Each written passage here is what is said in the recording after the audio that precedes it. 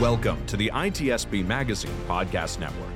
You're listening to a new episode of Secure Your Strategy Podcast, where your host, Chloé Messdaghi, provides strategies to leaders and managers on how to repair critical issues in security and tech.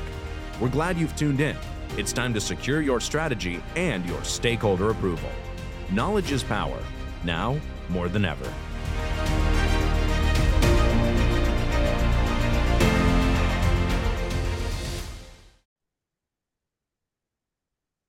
Hi, everyone. My name is Chloé Messdaghi, and I'm your host of Secure Your Strategy podcast with ITSP Magazine. And today I have a wonderful guest, Etay. You want to tell the lovely people who you are? Hi, Chloé. Thank you for having me on. Hi, everyone. My name is Etay Maor. I'm the Senior Director of Security Strategy at Cato Networks. Yeah, so today we're just going to have some fun in this conversation. I think the first thing is today, this is pre-recorded ahead of time, but RSA conference announcements went out today if you were accepted or rejected or if you were alternative. Etay, what was the news for you? So actually, I view this from two different angles because I actually submit to the conference, but I'm also part of the conference committee. I was on hackers and threats track for several years, and now I'm in a different track. So I get to view both sides. So on the submitting side, I was happy to be accepted into, of course, not the track that I judge at. It was interesting to see the submissions. I know nobody would guess this would ever happen, but so many submissions around AI and about usage of AI, both for defense and for attack and how it's vulnerable and different elements. On the other hand, we had a lot of submissions that were very unique and different that had nothing to do with it. That we actually accepted several of those that were talking a little bit more about the human factor and intelligence around other areas that are not necessarily AI. I have a feeling that on the vendor floor this year, we're going to see a lot of Gen AI and AI powered as if we haven't seen that in previous years. So I think it's something that's important for people to get acquainted with and know how to ask the right questions, because every vendor is going to be claiming AI superiority. Oh, absolutely. I mean, we kind of got a sense of it last year. Everyone was talking about AI, but when they were talking about AI, they really were only specifically talking about ChatGPT. And so I look forward to seeing what it's going to be like this year, and I'm hoping that it's going to be more than just generative AI. It's interesting that you brought up that you saw a lot of, CFPs that have entered the ring that was basically a lot about AI. And it makes me always wonder how many of those submissions were probably created with the help of ChatGPT. Because I feel like now when I use it, I see like a similar pattern. So now I'm like, oh, that's definitely a ChatGPT submission. I don't know if you got that too as well. So I didn't see actually in our track, but I'm pretty sure that it is being used. After all, it's there to help us be creative, right? And assisted co-writing and co-editing. It's funny also that some conferences now, keep in mind that RSA started their submission process probably like 6 months ago, if I remember correctly. But some that I've looked into now actually have a specific checkbox that asks, have you used ChatGPT to submit this? So they want to know it ahead of time. But I have to tell you, I'm very pro using and pro utilizing these tools. I think one of the more kind of extreme examples for that I can give you is as soon as ChatGPT came out, universities, I teach at Boston College, a course in cybersecurity, and universities immediately started saying, hey, you're not allowed to use ChatGPT, it's cheating, and so on. And it really reminded me when I was younger and my teacher said, you're not allowed to use the internet, that's cheating, and that's not a referenceable source. I'm like, really? Are you going to stop progress? So I actually went the other way. I told my students, you have to use ChatGPT. You have to use these tools. Let me know when you do that, but you have to use it as part of your homework, because honestly, I'm not buying all the hype that AI will replace humans, but humans who know how to use AI will replace humans who don't know how to use AI. Yeah. So I'm all for, understanding the limitations and the pros and cons of these tools. Yeah, I think so. I've used ChatGPT to be like, all right, I wrote this thing, make it better. And sometimes I have fun with it. Like I love to like have something to it and I'm like, make this dark humor or make this John Oliver, make this Trevor Noah style. And it could be a lot of fun to play with. and getting to experience like the different versions of what you could possibly be writing, or ways of how to say certain things that may be a little bit more excitable depending on who you're talking to and the audiences. So I will be honest, I've used it before and it was fabulous and it still is fabulous. I know that, a lot of these conferences that are happening now this year, what are some of the ones that you're looking forward to? I'm always happy to, visit Black Hat and DEF CON. I've been having my thoughts of DEF CON about like some of the things I've seen there, but Black Hat is nice. There's a lot of regional conferences that are really great. I had the pleasure of being in a couple of those last year. The cities where they arrange cybersecurity events, and you go in there, and I went in there as a keynote speaker coming from a different town, and you just get a feeling of a community. Everybody knows everyone. The speakers will go on stage, kind of like crack jokes at others, and they know everyone. And it's really great to be these events. They're much smaller, much more intimate than the bigger thousands of people one, but there's a different vibe about them, and you feel like the sharing and what happens between the sessions as well are really interesting. Yeah.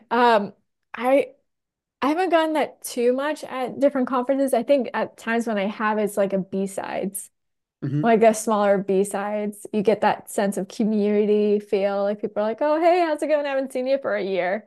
That's a lot of fun. What are some of the conferences that you are planning to possibly attend that are brand new for you? Actually, there's a couple that I'll be doing in Europe that are new. There's a couple of ones that are like MSP Expo Mm. that I believe I did something similar to it last year, but not that one. Um, and what I'm actually looking forward to is going to attend and to speak at events that are actually not security events, but are, an industry event that has a security track in it. And you get also different perspective there as well. A lot of times when we talk about security, it's easy for us to say, hey, go patch everything and go to and we don't see the other side of the people in the field who are not cybersecurity people, but in a specific industry. I remember a specific event that I had where I was helping a hospital, and I came in and I did a test to them, and I showed them different vulnerabilities that I found. And I'm like, go patch this. This is old. And they're like, really, Ty? Do you want to take the responsibility of patching some of these systems you mentioned, and maybe you're disconnecting some, vital systems because that patch could have resulted in something going down. You want to take the responsibility? I'm like, okay, I get it. You're right. And just trying to say that it's easy for sometimes for me as a security person and for others to say, this is what you need to do. But hey, reality is a little bit different. So it's always good to be in touch with industry as well. Another good example I can give you is I have a masterclass that I do that I talk to security experts from different fields, and I talked to industrial control system experts. And one of them said, the first people that I bring into my team as a CISO, as a chief information security officer, he's in the manufacturing industrial control system, is the engineers. Because honestly, if something happens and there's an attack, I have no idea how those machines work or what they do and how it will affect. And is there going to be something that threatens life? I need those people to be my kind of like trusted advisors in the security team. So really non-security people, literally the engineers that are hands on these machines, they're going to be part of my security team. Yeah. I think what you said earlier, it definitely rings true about, for example, in like cybersecurity, we tend to speak to each other. We don't tend to speak outside of our groups. So like speaking at conferences where there's a security track, say it's like a developer conference, that's really important to have and like to start building those bridges. Because I know we always talk about like shift left or DevSecOps and all that. But the thing at the end of the day is, are we actually doing that yet successfully? And I feel like we've been so siloed between developers or data science or, ourselves and cybersecurity. And it's one of those things is like, well, whose job or responsibility will be to create those bridges? I always think it should be a CISO, but I also think it also takes buy-ins from different teams too as well. Definitely. And we might overuse this term like to be inclusive, but where I get the biggest kind of like whacking my head of like, wake up, you have tunnel vision. It's actually with my students, because I refuse to teach computer science students, because I tell Boston College, they're gonna find cybersecurity at some portion in their career. I want to teach everyone else because they'll hit cybersecurity as well, but they may not be properly trained. So let's at least get them on par. And when I give these assignments out of like open source intelligence, or show me what you can do with locating this type of information, they always, every semester, every time this happens, they prove to me how much tunnel vision I have of like, oh, I'm going to use malware or phishing if I was an attacker. And they're bringing ideas that I didn't even think. They're not even in the scope of what I think about. And they really show me it's like, there's a lot more to learn. There's other things aside from what you have been trained in your network and coding kind of like tunnel that you were in. There's other things. And it's always amazing to me, BC thinks I'm there to teach. I'm there to learn. Yeah. And the roles flip. And that's, I think, is a healthy way of looking at it too, right? You can't always be the teacher. You have to be the student sometimes, and vice versa. You have to keep your mind open to these things. If you're going to come and teach a class, and this applies not just to, professor in class, also standing in a conference and talking to people, whichever conference it is, you have to keep an open mind. And there's so much you can learn from your attendees from different perspectives. The example where I try to kind of trigger this thinking, this out of the box thinking with my students is I tell them, if you have a computer with a piece of malware on it, there's so many things to do with it, right? If you give it to an IT person, he'll tell you, oh, format that computer or burn it or whatever. And I don't want it to ever connect to my computer, to my network. If you give it to somebody like me with a more of a threat intelligence background, I'll be like, hold on, let's keep it alive. Maybe I can listen where it's connecting to, find the command and control stuff. If you give it to somebody from the police, for example, that's, oh, maybe we can find forensics and, connect it to a certain... There's just so many perspectives to the same problem that we do need different people. And that's where I go back to what I mentioned, the diversity. We do need people from different, ways of thinking and from different perspectives to be in the cybersecurity world. Yeah, that's true. Because otherwise you're going to have products that are not going to be cutting edge. You're going to have products that are going to fail, or you're not going to be able to catch all the things either. You're going to be one-dimensional Yeah. with what you're used to, and you always need to keep an open mind. By the way, criminals do that all the time, so Yeah. definitely need to be open-minded and keep it open. Yeah, exactly. Having that flexible mindset, I would say, is definitely important. I know that, like, whenever I think of diversity and inclusion, when we talk about like security, the thing that always goes through my mind is the need and the growth of bug bounty. Because like bug bounty, the reason it's so successful in vulnerability disclosure programs is because it's asking for people all around the world, hey, can you find these vulnerabilities? If you can, please report it to us. And this takes all the weight off of your security team in a sense, in case if they do miss something, because they will miss something eventually. And having the public help and find those items, of course, stay within scope is incredibly important. Yeah. It reminded me of, I don't remember where I saw this sticker, but I saw a sticker that said, this is out of scope, said no hacker ever. Yes. So something to keep in mind when you're thinking about, do I have everything covered, or should I have a bug bounty or have some additional help of looking at things? Yeah, if you have a website, it's all happening already. Like kind of story. There's always going to be someone. Think about it this way. Going back to like ChatGPT in this conversation. Um, I mean, every single person now around the world is trying to bypass certain like boundaries. Like, Yeah. what do you mean you can't give that to me? You can give this to me. And then setting it up for it to try to give you something else. And, you don't, now it's like you don't even have to have all the skills in the world to know how to do things that could be very malicious suddenly. Oh, that has been something that we've seen progress over years now, right? Because, when I started as a kid, I had a modem and I connected, I don't know where BBC's here big, the bulletin board systems, BBS's, not BBC's, but bulletin board systems, where I dialed up and talked to people. But you really had to know coding and you had to know what you do, or have somebody tell you about these things. Then, IRC channels opened up and people started creating these communities and sharing information. Then the internet got bigger and there were these forums. Then the dark web got big, and all of a sudden you have people buying and selling. Oh, so all of a sudden you don't need to write a piece of malware. You can simply buy it if you're a criminal. Mhm. And then services came, and all of a sudden you can go to the criminal underground, and just like Amazon's like, I'll take that phishing kit, that hosting facility, and Yeah. that spammer. I have an attack up and running. So the bar keeps going lower and lower and lower. And now you have AI, which is like, you know what? I don't even need that phishing No. provider. You want a perfect phishing email in Japanese? Just ask ChatGPT to do it for you, or whatever it is. Yeah. What the other AI systems, Claude, Bard, whatever it is.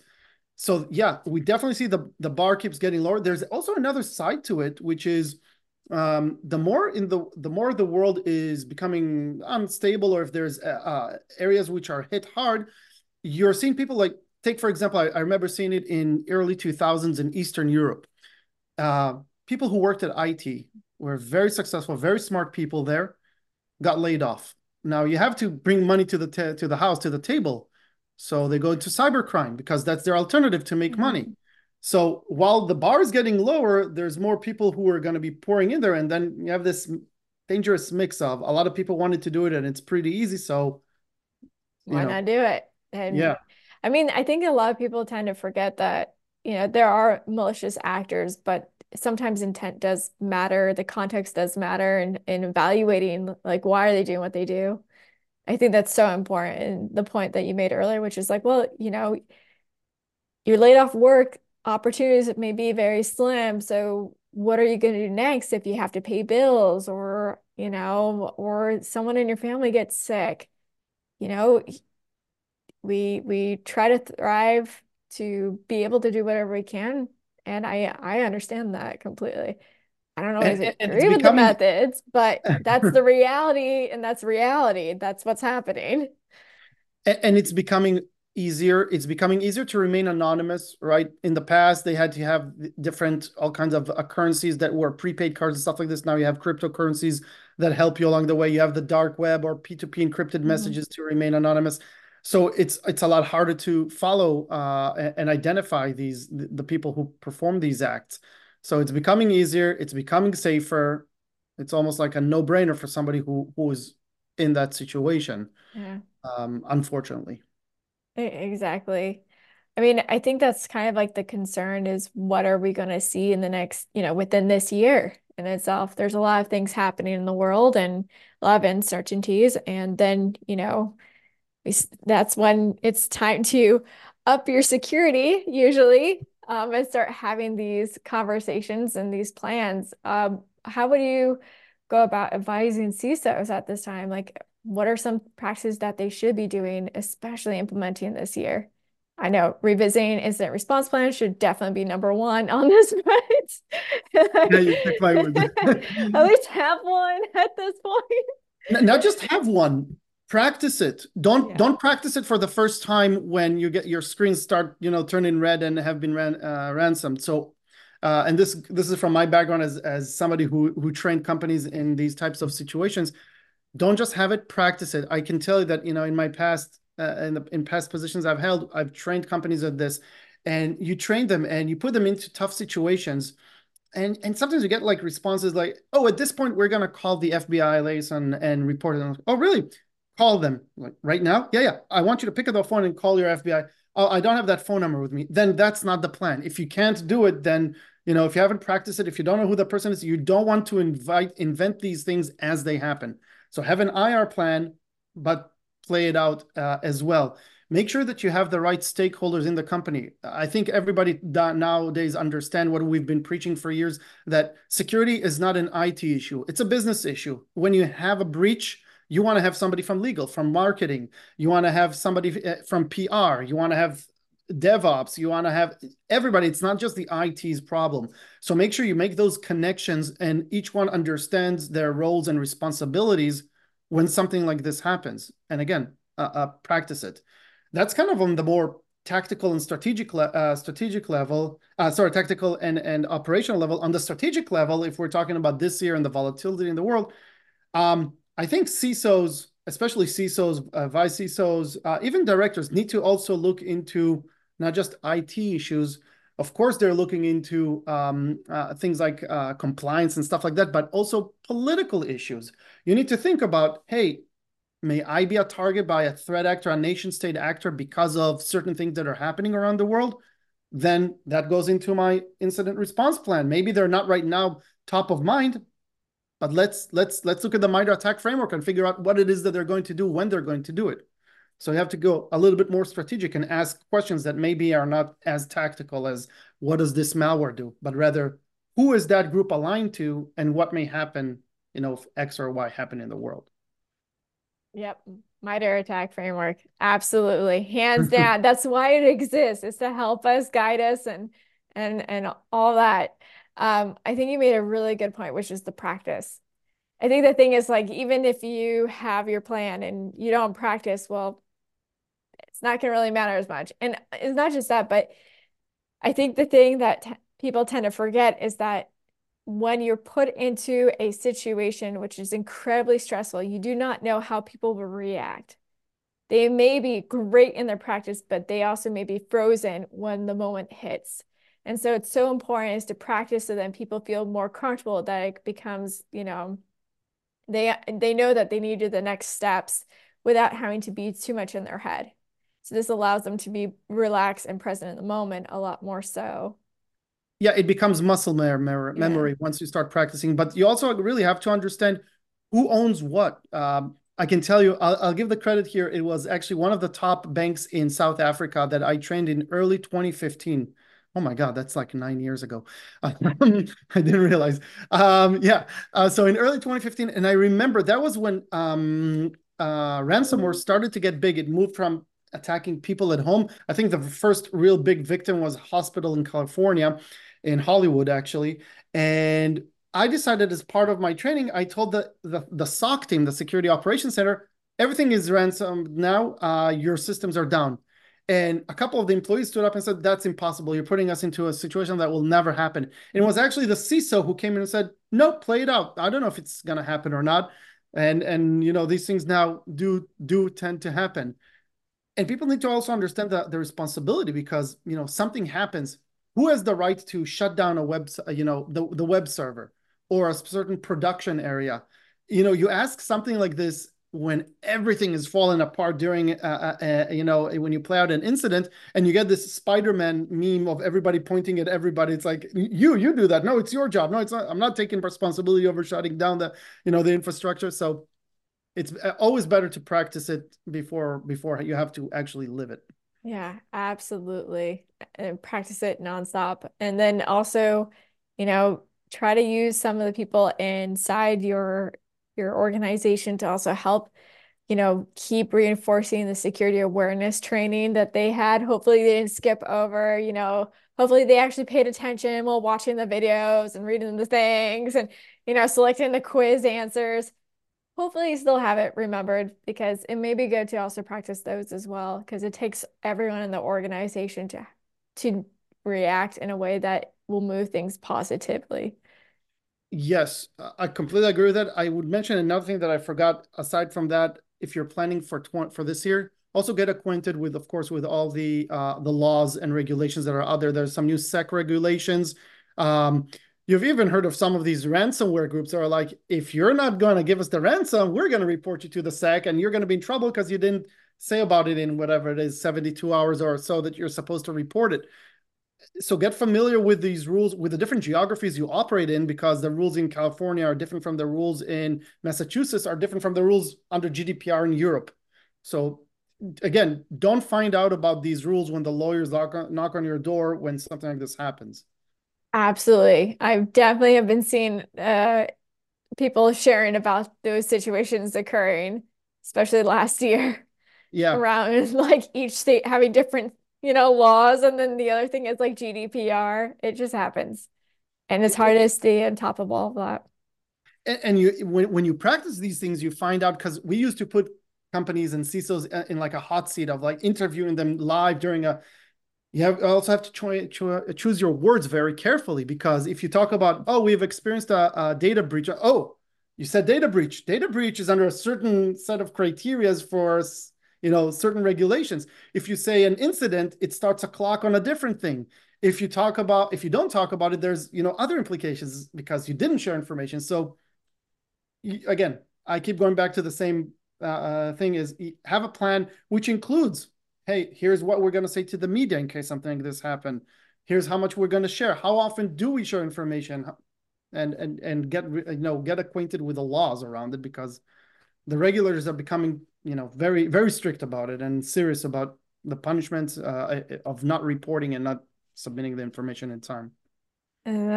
Absolutely, 100%. Well, that's a great place to leave the conversation. But everyone, thank you for tuning in on this episode. Ty, it was awesome to have you on here. We'll have to have you back. Maybe what we'll do is we'll revisit this at the end of the year, and then talk about what were the things that were shared, what were things that were missing, and also give predictions for the next year. Happy to do it. Thank you so much for having me on. Absolutely. All right, everyone. I'll see you on the next episode. Until then, have a good one.